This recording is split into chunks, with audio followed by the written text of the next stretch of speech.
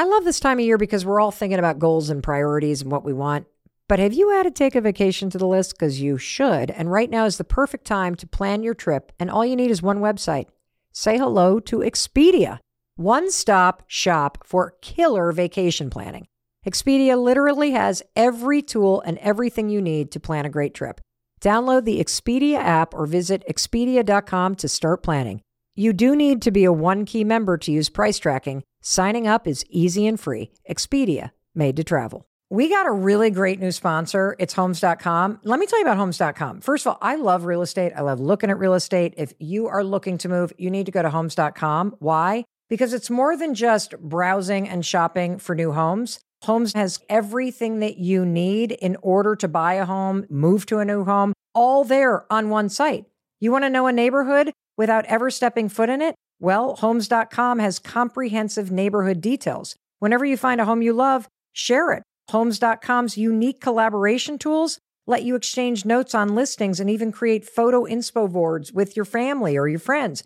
And for all of you that are moving with kids and you want to know more about the local school system, Homes.com's detailed school information covers everything you need to know to find the right schools for your kids. And you can also get the perfect agent because Homes.com has agent directory and profiles. And the best part, Homes.com features the listing agent on every listing, so you can easily connect with them after stalking the home and figuring out which ones you like without having to scramble to find contact info. Go to Homes.com to learn more. We've done your homework. Hey, it's your friend Mel, and welcome to what will be a brutally honest episode of the Mel Robbins Podcast.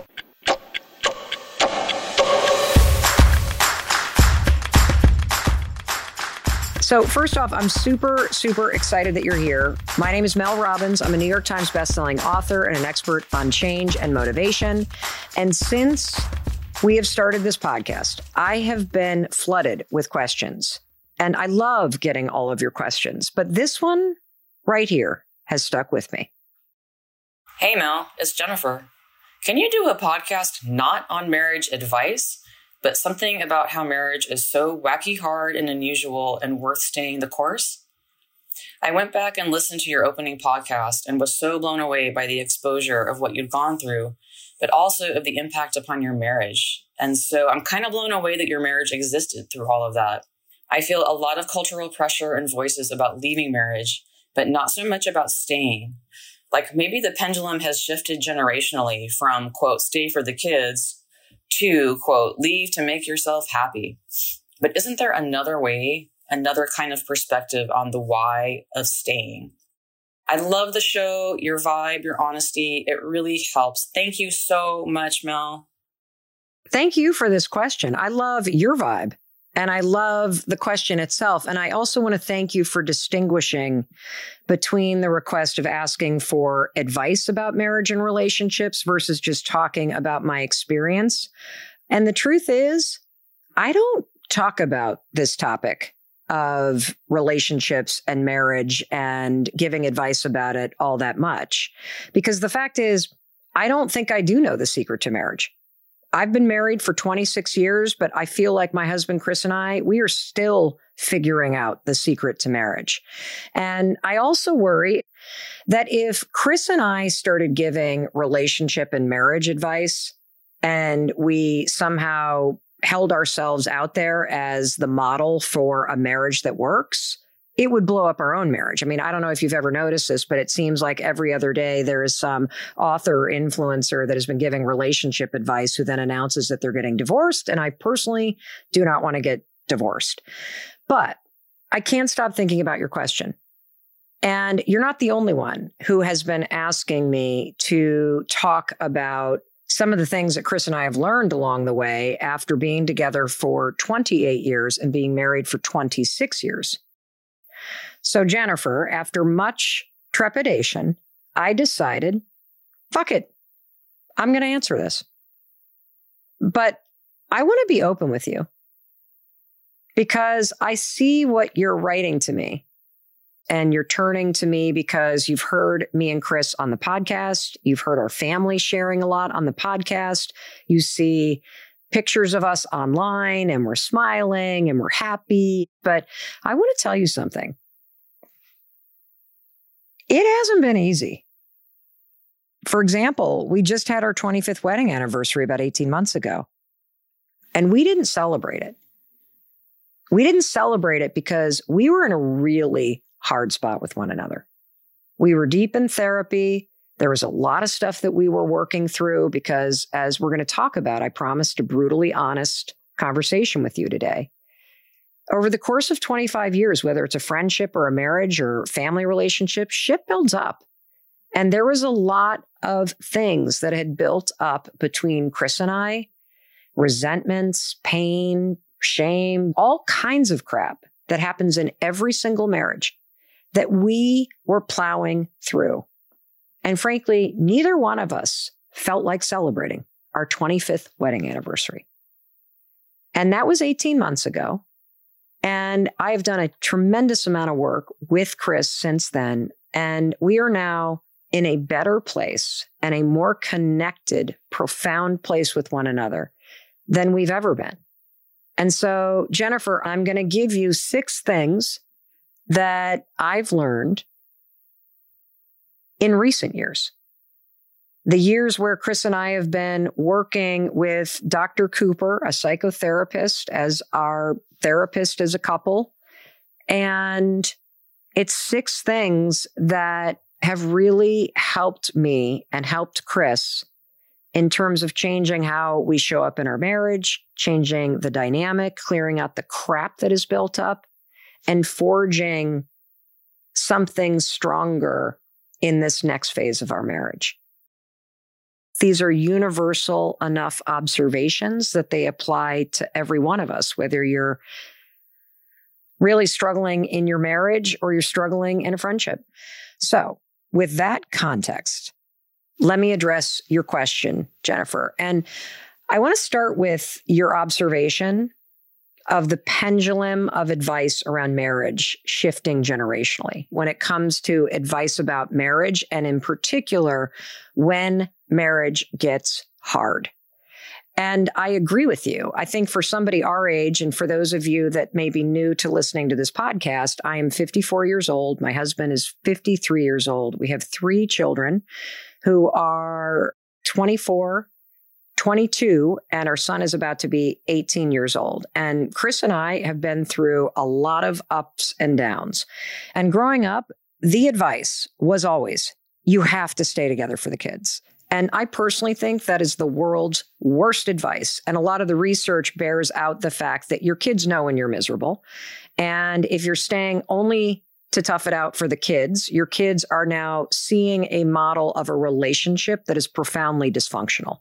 And by the way, what we also know based on the research is your kids then feel responsible for the fact that you stayed in something that was broken because you stayed for them. And so I don't think you should stay for your kids. And I think that is lousy advice. And a lot of us have heard that advice for a long time. What I believe is that if you do decide that you're going to stay in a relationship, you have to do that for yourself. And when you consider the reasons why you want to stay in a relationship, if you put yourself first, it may be that it matters to you based on your values to keep your family intact. And so if you see value in what you've created to date, that's a really valid and important reason to work on your marriage and relationship and try to work through the challenges that have come up. But that right there is very different than staying for the kids out of guilt and shame. So stay because you want to stay. Work on it because you want to work on it based on your values and based on what you feel in your heart. And I also agree with you, Jennifer, that there has been a big swing. I mean, you see it all over social media. Leave to make yourself happy. You know, if you're unhappy in that marriage, you just walk right out that door. And I would extend this conversation that you and I are going to have today beyond marriage, because I think that the same things that make a marriage healthy and happy and go the distance are the exact same thing that makes a friendship happy and healthy and go the distance.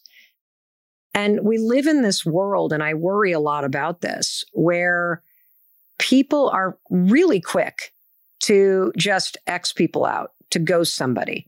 People love to just talk about other people being toxic.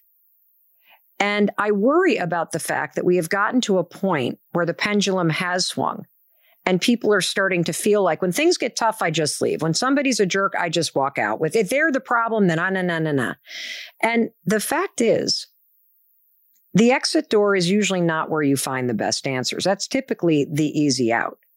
I have found over and over and over again that the answers to a better relationship are usually in the mirror.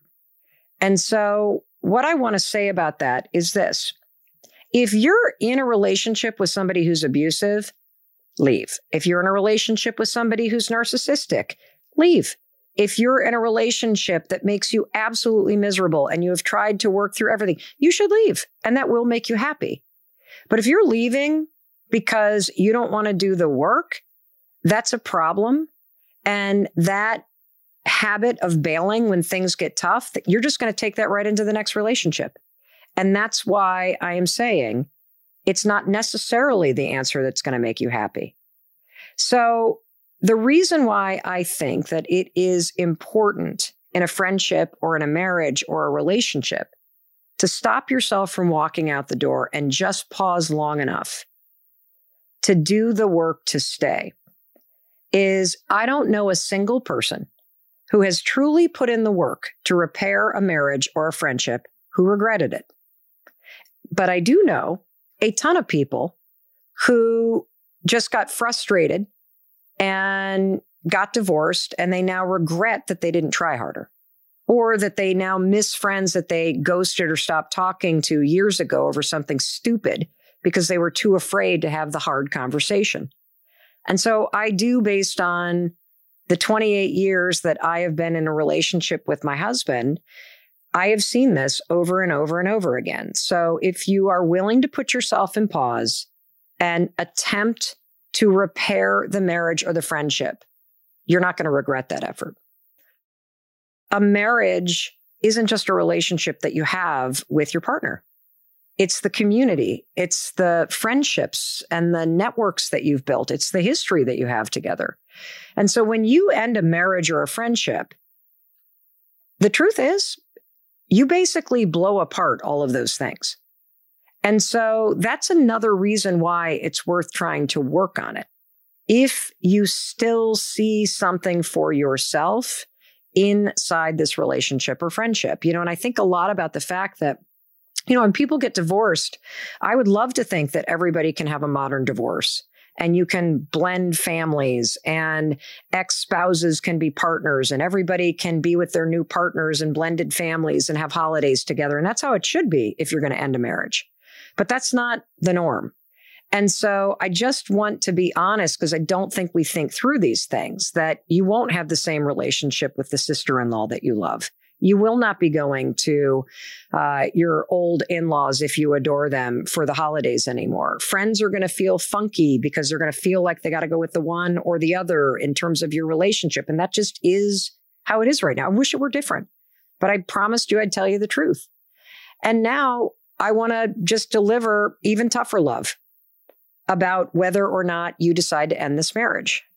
Because the fact is, let's just say that you end this thing, right? What are you going to do? Oh, I know exactly what you're going to do, because you've also seen this a million times. Once you get out of this marriage, you're going to be highly motivated to get in the best shape of your life, to get back out there, to get healthier, to be more vibrant. Why? Well, so that you can attract somebody better. What if you were to just do that now?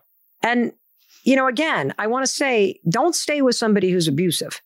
But if you're sitting there bitching to your girlfriends or your guy friends or just your friends in general and your family that you've become roommates and that your spouse is no more fun and you don't know who you're married to anymore, but underneath all that, you just wish it were better, you still love this person, don't just throw in the towel because you're frustrated.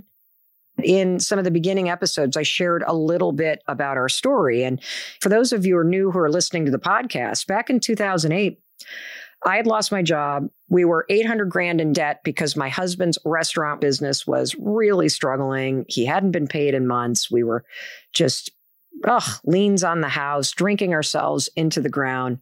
And I got to a point where it was easier to be angry at Chris and be resentful of him and to be like, I don't like you. I don't want to be with you. Like, you fucked this up, like as if it wasn't partially my fault too. And I want to say something to you if you're sitting there thinking that the grass is greener. And look, maybe the grass is, but I want you to stop and consider something. If I ever get pissed off at my husband and I'm like, you know what? Chris is annoying. I just can't stand this about him or that about him, or he's always like thinking about something. He doesn't talk and he's not that fun and he doesn't make me laugh or whatever you may bitch about. I stop and say to myself, what's the average 50-year-old guy like? I mean, anybody my age, sorry dudes, but any one of you that gets to the age of 50, you got shit in the closet. You got stuff that you have lied about. You've got things that you're ashamed of. You've got things that you haven't worked through. And so here I've got two options. I can either turn toward the person that I was once in love with and do the work to make it better, to grow together. Or I could roll the dice and I could end something because I'm frustrated or pissed off or things got challenging or whatever the situation may be. And I could literally go try to create a relationship with somebody else who, by the way, I have not seen what this person has been doing for the last 28 years. So I don't know what the hell they're telling me, whether it's the truth or not. I don't know what trauma they have buried beneath their skin. I don't know what kind of bullshit they did in their prior marriage. But if you're willing to turn toward the person that you're with now, you know at least part of the story. And for me, it has always seemed worth it. No matter how hard things got with Chris, no matter how scary things got, no matter how much we resented and hated one another, no matter how much we were drinking, I never got to the point where I thought it's way better to roll the dice and try to meet someone new than to try to work it through with this person right here. And, you know, the truth is, and I'm sure this is true about you, I've talked about juicy peaches and embracing your juicy peachiness on this podcast, but there are days I am not a peach at all. And so when a marriage goes off the rails, when you get to the point where you're roommates, it's not just your partner's fault.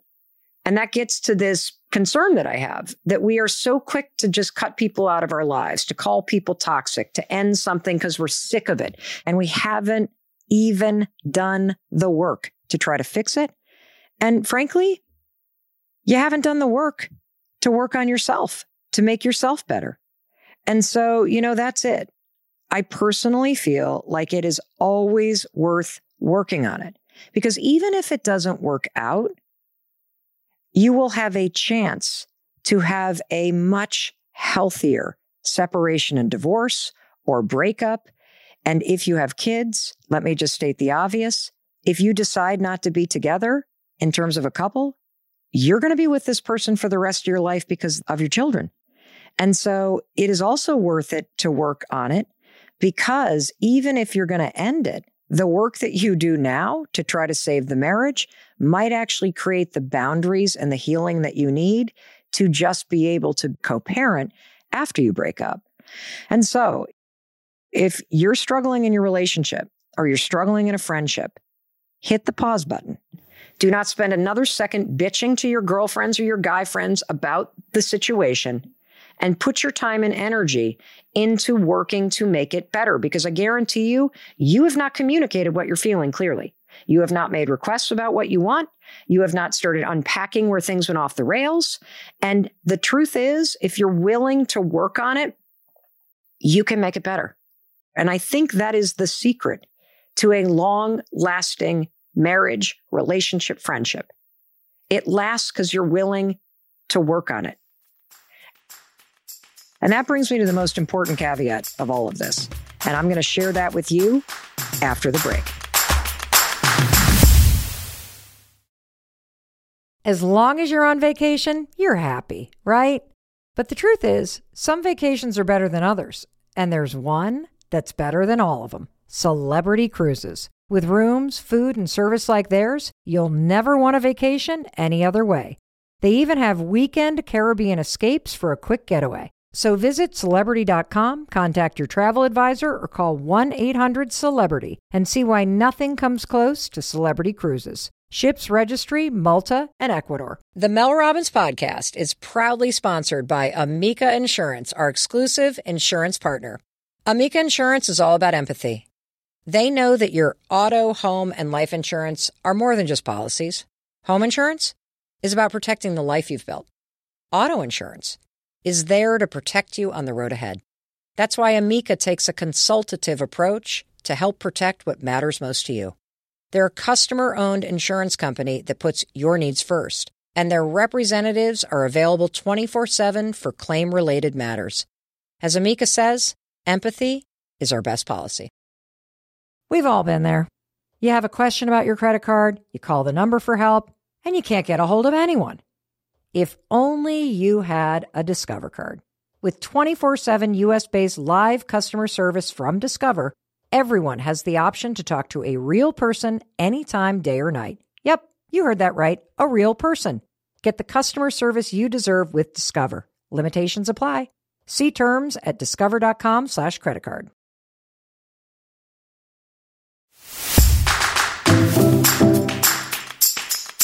Welcome back. It's Mel, and we're talking today about lessons that I've learned after being married for 26 years, and I'm answering listeners' questions. And I promised that I would share a huge rule about relationships. And I think this is the biggest single truth about relationships. And here it is.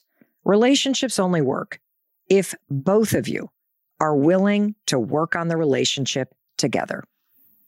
This is not a one-way street. There is no halfway on this. There is no, I'm going to fix myself and that fixes my marriage. You will never change your marriage on your end on your own. Period. Full stop. And so I need you to listen to the takeaways that I'm about to give you, the lessons that I've learned actually very recently after being married to the same person for over 26 years. These are lessons that I have learned very recently after Chris and I have been in marriage therapy for 2 years. And, even saying marriage therapy is kind of weird because I think about going to therapy like going to the gym, that it's a way to make something better. In fact, at this point, I have benefited so much and learned so much about my husband that I didn't even know, having been married to him for the first 24 years. It's so incredible to have a third person who is not living with you guys to weigh in on what they observe. It has been one of the greatest things that we have ever done for our relationship. I'm kicking myself for not having done it sooner. And so what I want to do is I want to share with you, because I'm just getting so many questions. How did you guys go the distance? How did you make it through the challenging times? How did you do it? The way we did it is that we were both willing to do the work. And no matter how far apart Chris and I felt or were, or how much we were struggling in our lives or our careers or financially or with addiction or whatever it may have been, the one thing that I can say is that we were always willing to work on it. And no matter how pissed off we got with one another or frustrated or isolated from one another, I knew deep down that he did love me and that I loved him. And, having faced bankruptcy and having been unemployed and having struggled to pay for groceries with 3 kids under the age of 10. And, back when the restaurant business was really struggling, I was so pissed at Chris. Like, I was just resentful. I was resentful that he wasn't successful. And he knew it. He could feel it. And that only contributed to the shame that he felt. The fact is, there are going to be years in your relationships when it goes the distance that are amazing and years that completely blow. Years where you feel very connected and years where you feel like you're in your own corners. And the past couple years, kind of going through the craziness that happened during the pandemic, it's been really painful. And it did some real damage to our relationship. And so this is why, Jennifer, I'm so happy that you did not ask for marriage advice, because I am not the expert in what your marriage should look like. I like to keep my marriage between Chris and I. In fact, there are things that Chris and I talk about with our therapists that our kids don't know. You want to know why? Because it's not their fucking business, and they shouldn't know. And your kids are not your therapist, and they're not involved in your marriage, and you shouldn't be talking to them about the stuff that you're mad about related to your partner. It's terrible to do that. Work on it with your partner, because the more time you spend complaining and griping about your partner to your friends or your family, or dear God, do not do it with your kids, you need to be spending twice that amount of time talking to your spouse. See, that's why you're not connected. That's why you have problems, because you're not actually talking to your spouse. So when we first started seeing a therapist, it was in 2020. And we decided to go to therapy because we had some major things going on and we were fighting a lot. And here's one of the first things that our therapist said to us, and it really has stuck with me. And I think that this framework will be really helpful for you too. He observed that Chris and I are excellent at the transactional aspects of life. We can cook dinner together. We can sync up our calendars. We can run errands. We can do projects around the house. But here's what happened. Somewhere during the past probably 5 to 8 years, we got so swept up in the doing that we stopped being connected. And the fact is, I was very resentful that he wasn't successful in his career. At least in the beginning, I was really resentful. And I can see that my resentment made me turn on him. And it made me turn on him when he needed me most. Like, I stopped believing that he would be able to save that business. And so I can see, and I will admit, and this is kind of one of those episodes where I'm the asshole. And I'm just going to admit all the things that I did wrong in the hopes that you don't repeat the mistakes that I made. I can see that I was engaged in what I've seen people call the quiet quitting. And for me, it was the quiet quitting of a marriage. You might not even be conscious to this. You might be doing this in your job. You might be doing this in your family. You know, when people use the term we've become roommates, I think that what you're talking about is that you're in a relationship where one of you is quietly quitting. You're doing the bare minimum. Your resentment and griping is building. Maybe you saw your parents doing it, enduring something. And for Chris and I, in all of the doing, we lost that deep emotional connection to one another that we had worked so hard to build over the years. And resentment for me had started to really come in, and he could feel it.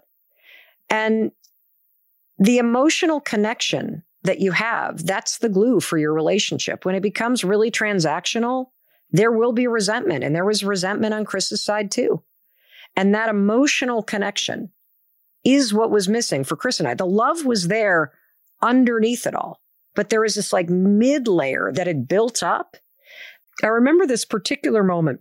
It was right before we went to therapy. A really close friend of ours saw us at a dinner that friends of ours had just invited a bunch of us over for a barbecue. And she called me the next day and she said, "Is Chris okay?"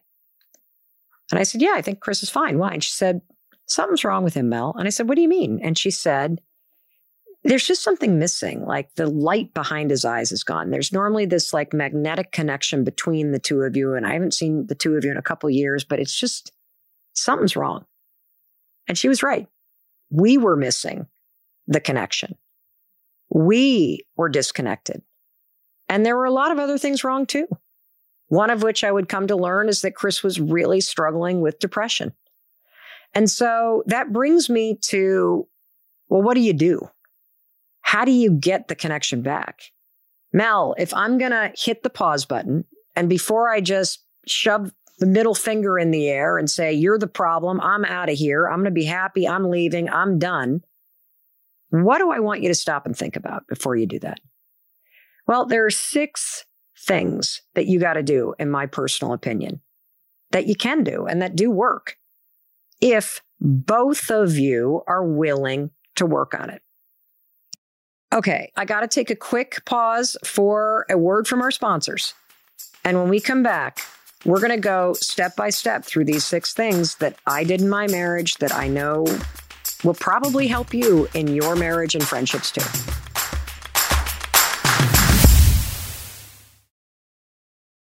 If you're in the market for a new car, I need you to listen up, especially for all my adventure seekers who are listening. If you embrace the impossible, the Defender 110 is up for the adventure. This iconic vehicle now has a cool and sleek modern design. The Defender capability is legendary. Whether you're facing off-road challenges or harsh winter conditions, hey, you Vermonters, I'm looking for you.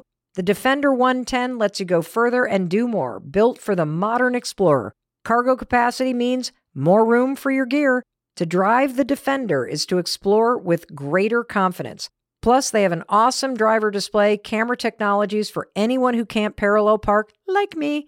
No matter the size of your family, the Defender is for you. The Defender family features the 2-door Defender 90, the Defender 110, and the Defender 130, which seats up to 8.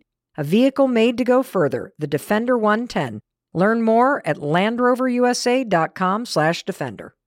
Mother's Day is right around the corner, and don't you dare do what the old Mel Robbins used to do, which is put off getting your mother a gift until the very last minute, and then you're scrambling and you're calling the flower shop the day of. You know, you've done it, so have I. We're not doing that this year. You want to know why? Your mom deserves better. In fact, she deserves the best. That's why I want you to check out Cozy Earth. They're one of my favorite sponsors of the Mel Robbins podcast because they make the single best sheets on the frickin' planet. I am talking soft, moisture wicking. If your mom's going through hot flashes like I am, Cozy Earth. If your mom loves snuggly soft sheets, Cozy Earth. This Mother's Day, treat your mother to the luxury she deserves with Cozy Earth bedding and sleepwear and prioritize her self-care and sleep health. She deserves it. Don't forget to use promo code MELROBBINS at checkout for 35% off at CozyEarth.com. And after placing your order, select podcast in the survey and select the Mel Robbins podcast in the drop-down menu that follows. Let's frickin' go, because your mom rocks.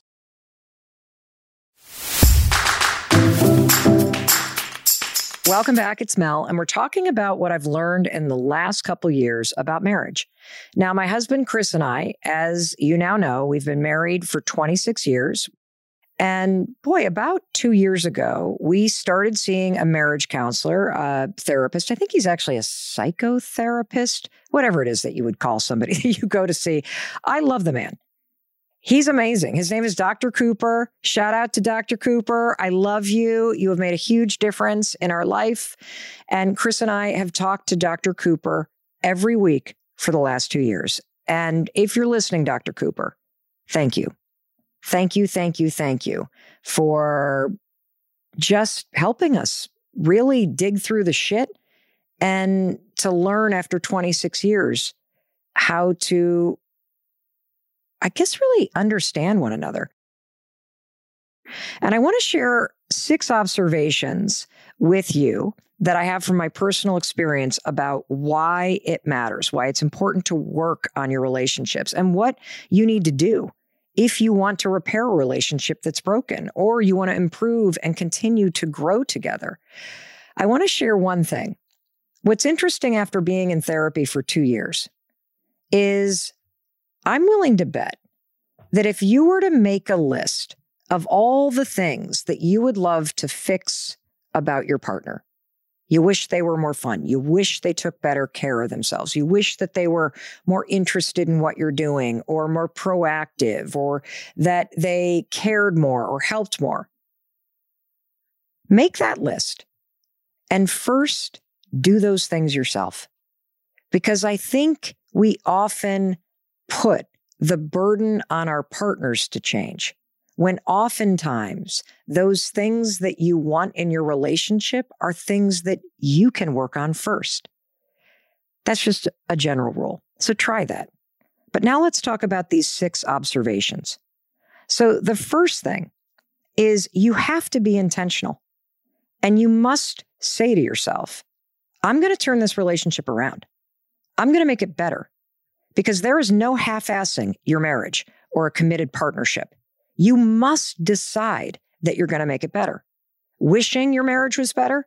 wishing that your partnership was better, that's what you're already doing. And that's very different than committing to making it better. Nothing in your life is going to change until you make a decision to change it. And then you have to schedule it in. And I'm going to tell you one other thing. I was just gushing about Dr. Cooper. I have a confession. Every single Friday at about 9:30, when I realize we have therapy at 9:45, my first reaction isn't, I can't wait. It's, seriously? And then by the time our session is over, it's 45 minutes. I feel freaking fantastic. I feel connected to Chris. I have something that we've unpacked. I've got something to work on in the next week. It's amazing. But I'm sharing the honest feelings that I have about it because you're probably going to feel that way too.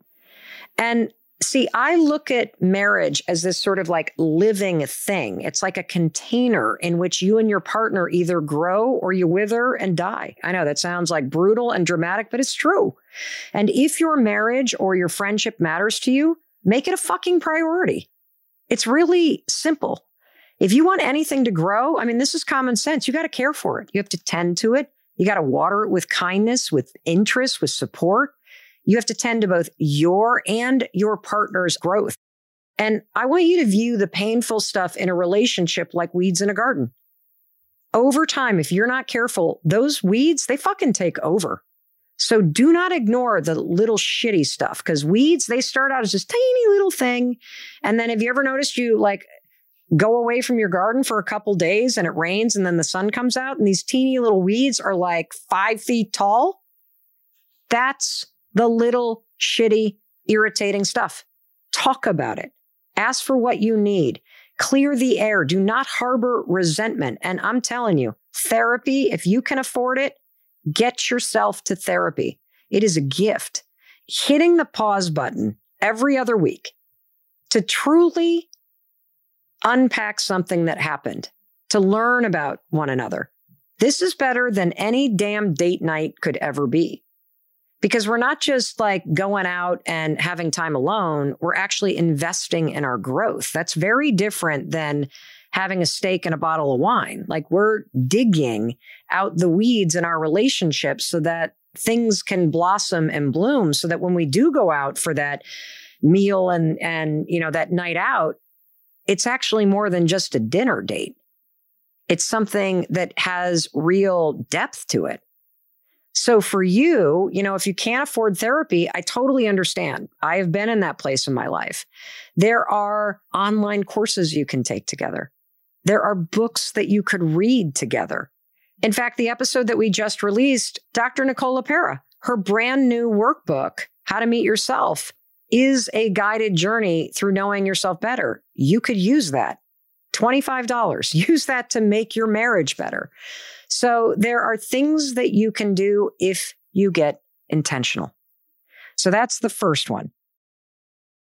The second observation that I have to share with you of these 6 things, these lessons learned after 26 years, you got to develop a genuine sense of interest again in the person. You were interested when you first met them. Remember that?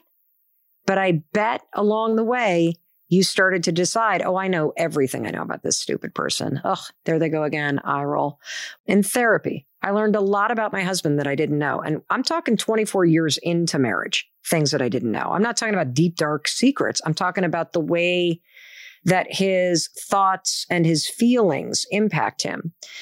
Like, for example, I had no idea how traumatized Chris was by his childhood because it wasn't like anything horrific happened to him. And his mom is one of my closest friends, but he was a latchkey kid. His parents were always working. His brothers were way older. Nobody was ever around. And so it was this sort of slow death march of isolation and feeling constantly alone. His experience was when I get home, nobody's there. When I play baseball, nobody shows up. That if I ask for something, I get teased. Nobody listens. So he stopped asking. He stopped asking to such a degree that he used to have a nickname in his family. When he was little, you know what they called my husband? The Monument. You want to know why? Because he didn't talk for 2 years. And everybody laughs about it. It was like some big joke. It's actually really sad. I mean, they laughed about it because nobody knew any better. And because he was just a little kid that felt like he was unseen and wasn't worthy of love, his needs didn't matter. He didn't know how to ask, or it just shut him down even more.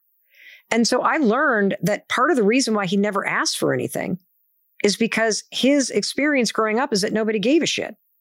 And that helped me go from being annoyed at how quiet he is to really wanting to help support him. Because the fact is, he isn't the most effusive person. He's not the hardy har guy. He's a deep thinker. And being interested, yes, it means be interested in somebody's hobbies. Be interested in what happened to them. Be interested in what they're saying. But it also means be interested in learning more about them as a human being. And we're all guilty of assuming we know someone just because we've known them for a long time. So starting today, here's how you can apply this. Assume that you don't know a lot about the person, whether it's your partner or your friend or a family member, that there is a whole new part of them to discover. And just think about what an opportunity that is. What if on the road ahead, it's the best part of your relationship because you learn a whole new dimension to this person that has been a part of your life for a long time. And wouldn't you love it if the people in your life approached their relationship with you like that too? That there was something about you that they had yet to discover, that the best part of their relationship with you was on the road ahead? I mean, how cool is that? Just think about yourself for a minute. When I think about how much I've changed, my God, in the last 4 years, emotionally, spiritually, mentally, I've lived that in my own mind and body. Unless you talk about it and listen to each other, you're not going to know that. I can give you another example of how little we know about each other. So when I was hosting this daytime talk show, we did an episode where Chris was on, and there was this marriage expert relationship person. And Chris revealed on national television that when it comes to being intimate, he prefers to have sex in the morning. I had been married to the guy for 22 years. I had no idea that's what he preferred. So you're not going to really get connected to someone unless you're interested in learning more about them. So ask more questions, be more curious. And that interest also means be loud and celebratory. I've been working on this. I mean, Chris, as he's leading his men's retreat called Soul Degree, I'm cheering for him. As he is studying and getting a certificate to be a death doula, I am like clearing the schedule, making sure he's got time to do that. That makes him know that I'm not only interested, but that I love him enough to be supportive in the things that he wants to do. And of course, he is cheering loud for me. You need to start pointing out what's going right instead of griping about the shit that's going wrong. Researchers from UCLA discovered that the single most crucial factor in tightening or destroying a bond that you have with your partner is how you react to good news in one another's lives. How you react to good news, based on research, way more important than how you react to any bad news. And here's why. You see, researchers found that celebrating your partner gives your partner an emotional lift. Whereas playing down big news, like, oh, that's okay, it leaves a lasting chill. And so you can start implementing that practice immediately. The next time your partner has something good happen, big or small, celebrate that shit. Show them how proud you are. Give them a high five, hug them. And if they don't have something amazing going on, freaking call it out. Thank you for taking the dog out. Thank you for doing this. The small things really matter because when they're ignored, those small things become weeds and resentment that grow and that separate the two of you. And now, lesson number 3, get on the fun bus. And by the way, we did an entire episode about this and having more fun with your family right before the holidays. In therapy, one thing that I said over and over to Chris is this: our life is too serious, man. I am so sick and tired of talking about all this serious shit. I am tired of the problems. I am tired of just feeling like life is a grind. We need to have more fucking fun. And the thing about fun, and we talked about this on the episode about having fun with your family around the holidays, is you're not having fun unless you plan to have fun. I think we all make the mistake of thinking that, oh, Fun has to be spontaneous. No. When you were little, your parents planned all the fun shit you did. And so you got to get serious about inserting fun again. The simple concept infuses a dead relationship with new energy. Instead of that slow quitting, you can pick up the fun again and start to reinvest in each other. The more that you can bring fun back into your relationship, just like you did when you were dating in the beginning. Remember those days? There's a reason why dating is fun, because you're planning fun things to do. In fact, Chris and I, just this past weekend, we had flown from Southern Vermont to Northern California to go to a business meeting. And we had 90 minutes before we had to get to the start of this business meeting. And as we're driving from the San Francisco airport, I'm like, oh my God, have you ever seen the Redwood Forest? I think Muir Woods is right here. Neither one of us had never been there. So we pull off the highway. It is 4:15 at night. The Muir Woods National Forest is closing in 45 minutes. There is a dark, looming rain cloud coming, and it looks like it's about to rain horizontally. We drive straight to Muir Woods with 30 minutes to spare. We were the only ones there. It was so fun. And there were this dark, cloudy sky, so it felt like we were in a Hobbit movie. It was so fun. And it reminded me, we need to do more of that. Go see a great movie. Go exercise or hike together. Take dancing lessons. Cook something new. Check out a concert. Go skinny dipping. It doesn't matter what you do. Do something that you used to do when you were dating. Just make it fun. Now I want to address a question that I am getting a lot. And this one comes from a listener named Jen. Hey, Mel, it's Jen. How do we continue to move forward through the change process with a partner who's not willing to move forward too, or at least encourage you? There's a huge gap coming, and it's really scary. I can kind of hear the fear in your voice, Jen. It is scary when you get to a point where you realize that you've grown apart from somebody that you used to know. But first, remember, if underneath all that, you still truly love this person and you're willing to work on it, you can absolutely make it better. And it's worth doing the work on. But your question is something that I get a lot. Your partner's not encouraging you, and your partner sounds like doesn't want to do the work. So I'm going to address this, and I want to just make sure that there are two aspects to this question of your partner not wanting to move forward, not wanting to join you, not encouraging you. So there is two situations where that's true, and one of them is not that big of a deal, and one of them is a really big deal. It's very different to say that your partner doesn't want to be the plus one in your professional dancing career, or they don't want to be the plus one in your desire to scale Mount Kilimanjaro. That's cool. You should have goals and hobbies that are yours alone. But I don't think that's what you're asking.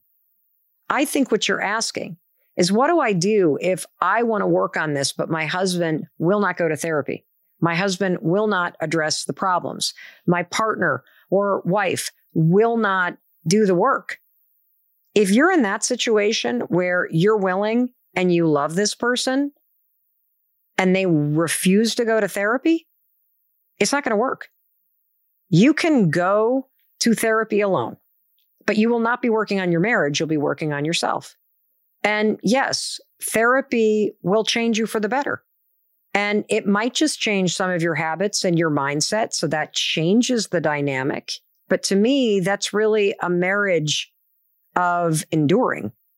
It's a marriage that you're surviving because you're with somebody that's not willing to meet you halfway. And when you're in a relationship and the other person won't work on it, what's going to happen is, and I've seen this happen over and over and over again, is the one person who's willing to go to therapy, who's willing to look in the mirror, who's willing to work on themselves, you know what they tend to do? They work themselves to a new level and right on out of that marriage. That's what happens. Because if you don't continue to grow with somebody, you're going to grow to resent them. And that is a scary place. But my only recommendation is you got to keep asking. You got to work on yourself. And at some point, there will become a time where you're going to say, it's not negotiable. In order for me to stay in this relationship, you have to be able to do X, Y, Z. And if you can't do those things, then I can't stay in this because you're not willing to work on it. And I hope it doesn't come to that. Now, another thing that I learned in therapy these past couple of years is number 4. And that's how important it is to reverse roles in your marriage. So this is not some sort of thing you're going to do in the bedroom, although you can. This is not the thing that I'm referring to, although maybe Chris and I should try that. But what I'm talking about is sort of the default roles that you both play in your relationship. So I used to be the person, and this is probably due to my anxiety, where I was the one that was always planning everything. I would pick the restaurants, I'd set the agenda, I would bulldoze the path forward. And here's what I learned in therapy. That in me moving so fast all the time and always taking control, it created 2 major problems. Problem number 1, Chris had 0 room to step in and take the lead and take care of me. And the more I just did it, I just took care of it, I just picked the restaurant, the more I made Chris feel that if he tried to do those things, I wouldn't like what he did. And so my busyness, my proactiveness, my anxiety about it, my just get it done, get it done, get it done, get it done, it literally made his silence and his thinking worse because there was no room for him to do anything. And second, and here's where the real kicker came, I started to feel like everything was always up to me. And that if I didn't do it, nobody would do it. And, you know, it's funny because this dynamic that I created was the reason why this happened. I would do everything and then be like, why the hell are you doing something? Why is it always me doing something? And then Chris would go like, well, because you're always doing something and I never have time to do something. And I would like to do something, but you've already done that thing. And so we were just locked in this. We were physically together, but having a massive disconnection in our emotional experience of being together. So how are we changing that? Well, there's a lot of slowing down, I'm learning, when you are changing a relationship for the better. Because what you're really changing in your relationship when you change it for the better is you are breaking apart the old patterns and you are replacing them with new ways of showing up. And so me personally, I'm working on stepping back instead of just racing ahead full throttle. And I am giving Chris the lead on planning and organizing. I mean, the man does design and lead men's retreats, for crying out loud. So for example, when our anniversary came up, normally I would pick what we're going to do. I would do all this kind of stuff. And, you know, I also noticed that I have this propensity to be like, oh, no, that's okay. You don't have to get anything. Oh, no, I don't need anything. Let's not do presents this year. And then I'd be pissed off that there were no presents. So the poor guy couldn't win. I told you I was the asshole in this relationship. So I said to Chris, why don't you just take the reins? Don't even tell me what we're doing. And it was incredible. He surprised me and booked this place that was literally less than an hour away from us in southern Vermont. We took a few days off to just unplug and eat phenomenal food and sleep without the dog waking us up at 5:30 in the morning. And Chris surprised me. It was on our 26th wedding anniversary. On that first night with this stunning ring and vows that he had written out, Chris had not given me a piece of jewelry that he had picked out and bought for me since our engagement ring.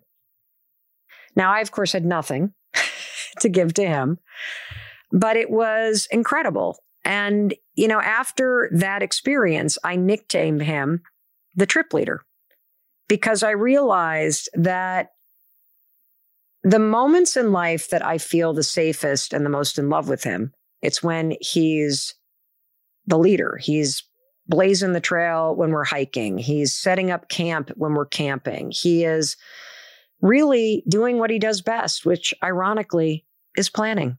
In fact, he's so good at it, I might never, ever plan a thing again. And I know I mentioned this at the top, but I just want to put this in proper context for you.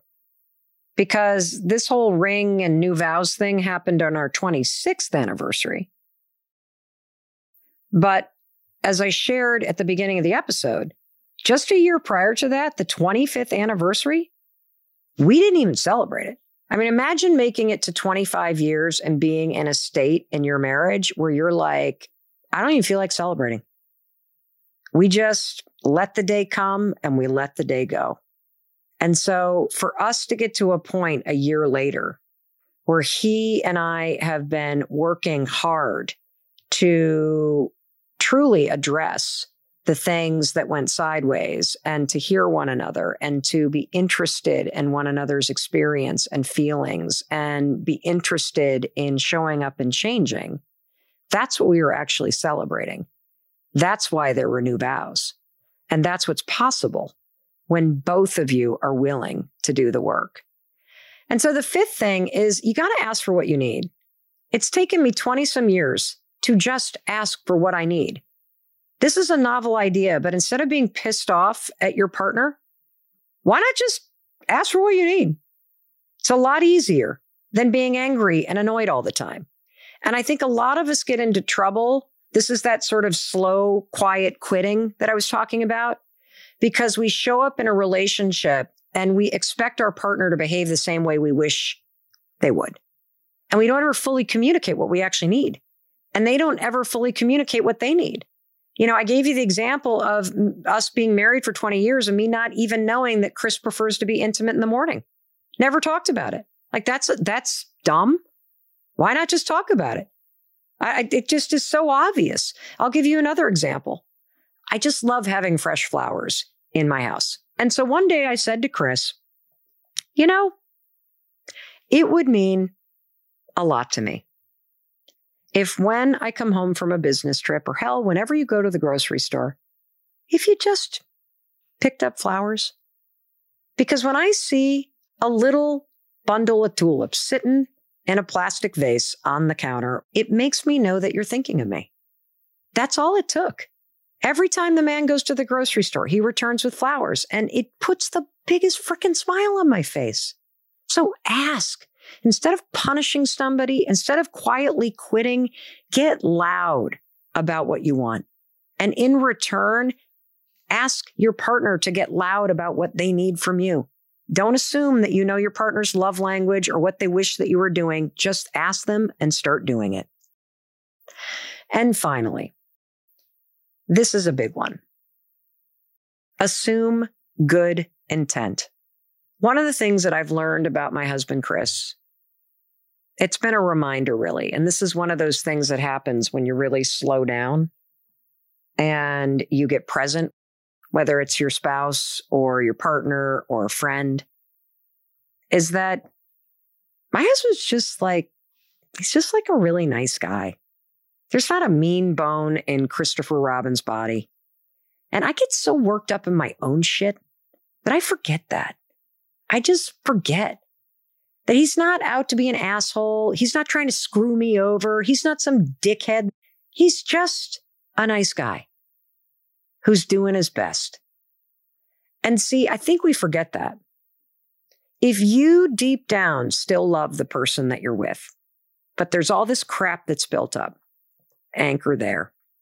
Assume good intent. Assume that they didn't mean to frustrate you, that they didn't mean to fail at whatever they failed at, that they didn't mean. Assume good intent.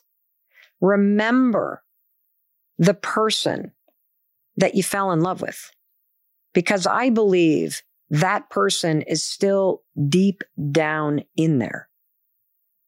But any relationship, whether it's a friendship or a family relationship or a love relationship that goes the distance, there's shit that builds up. But the person who they are at their core, that doesn't change. That doesn't change. And so if your response to me saying, assume good intent is, oh, Christ, Mel. I mean, you should and you're starting to make a case about the person you're with. There's your answer. Get out. If you can't even admit that at their core, this is a good person, this is a nice person, then get out. you're more committed to making your case and being right about this than you are about seeing something deeper that's worth working for. And to me, that's the bottom line, because that's what I've learned through these past challenging years and at times very painful changes that we've been through. That if you're both willing to look a little deeper and remind yourself of why you loved him in the first place, if you're both willing to look in the mirror and work on yourselves and your relationship, you can work through anything. You really can. You can get through some horrific things. You can get through things that seem insurmountable, whether it is addiction or the death of a loved one or cheating or bankruptcy. You can get through all kinds of things if you're both willing to work on yourselves and your relationship. And please, dear God, can we start having some fucking fun? I mean, let's just stop waiting for another couple to invite you over and start throwing some dinner parties and some dance parties and have some fun. Like maybe it's that we've all gotten a little too serious. Save the serious talk for your therapy sessions and bring the fun to the rest of your life. Bring your inner life to the surface. And I'm telling you, your connection will not only grow, but it will also grow strong. And in case no one else tells you today, I hope that your partner or your friend tells you this, but in case they don't, I'm going to tell you, I love you and I believe in you. And I believe in your ability to create a better life and better relationships. And how about you start putting what I just shared with you to work right now? I'll talk to you in a few days.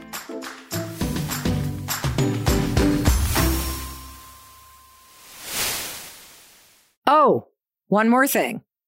It's the legal language. This podcast is presented solely for educational and entertainment purposes. It is not intended as a substitute for the advice of a physician, professional coach, psychotherapist, or other qualified professional. Stitcher. Core Hydration believes that mental and physical wellness starts with balanced hydration. And that's why Core Hydration is balanced to work in harmony with your body's natural pH. You have to start somewhere. Start at the core. It's true. You do have to start somewhere. And you know what I tell you every single day? You got to stop thinking about what you want to do with your life, and you got to just start doing it. So take this as a sign from me and Core Hydration that you got to stop thinking and you got to start doing. To learn more about Core Hydration, visit hydratewithcore.com. Where's my business owners? I need you to listen up. I got a free resource for you that will help you grow your business faster and stronger, and it will also help you find the best team and build an incredible culture. What is this free thing? It's a free ebook from Insperity, the leading HR provider. You know those guys. They're a sponsor of the show. Well, the ebook is called The Future of Business is Culture, and it will walk you through how you can create an incredible culture that drives growth. Visit Insperity.com to see how Insperity provides HR that makes a difference.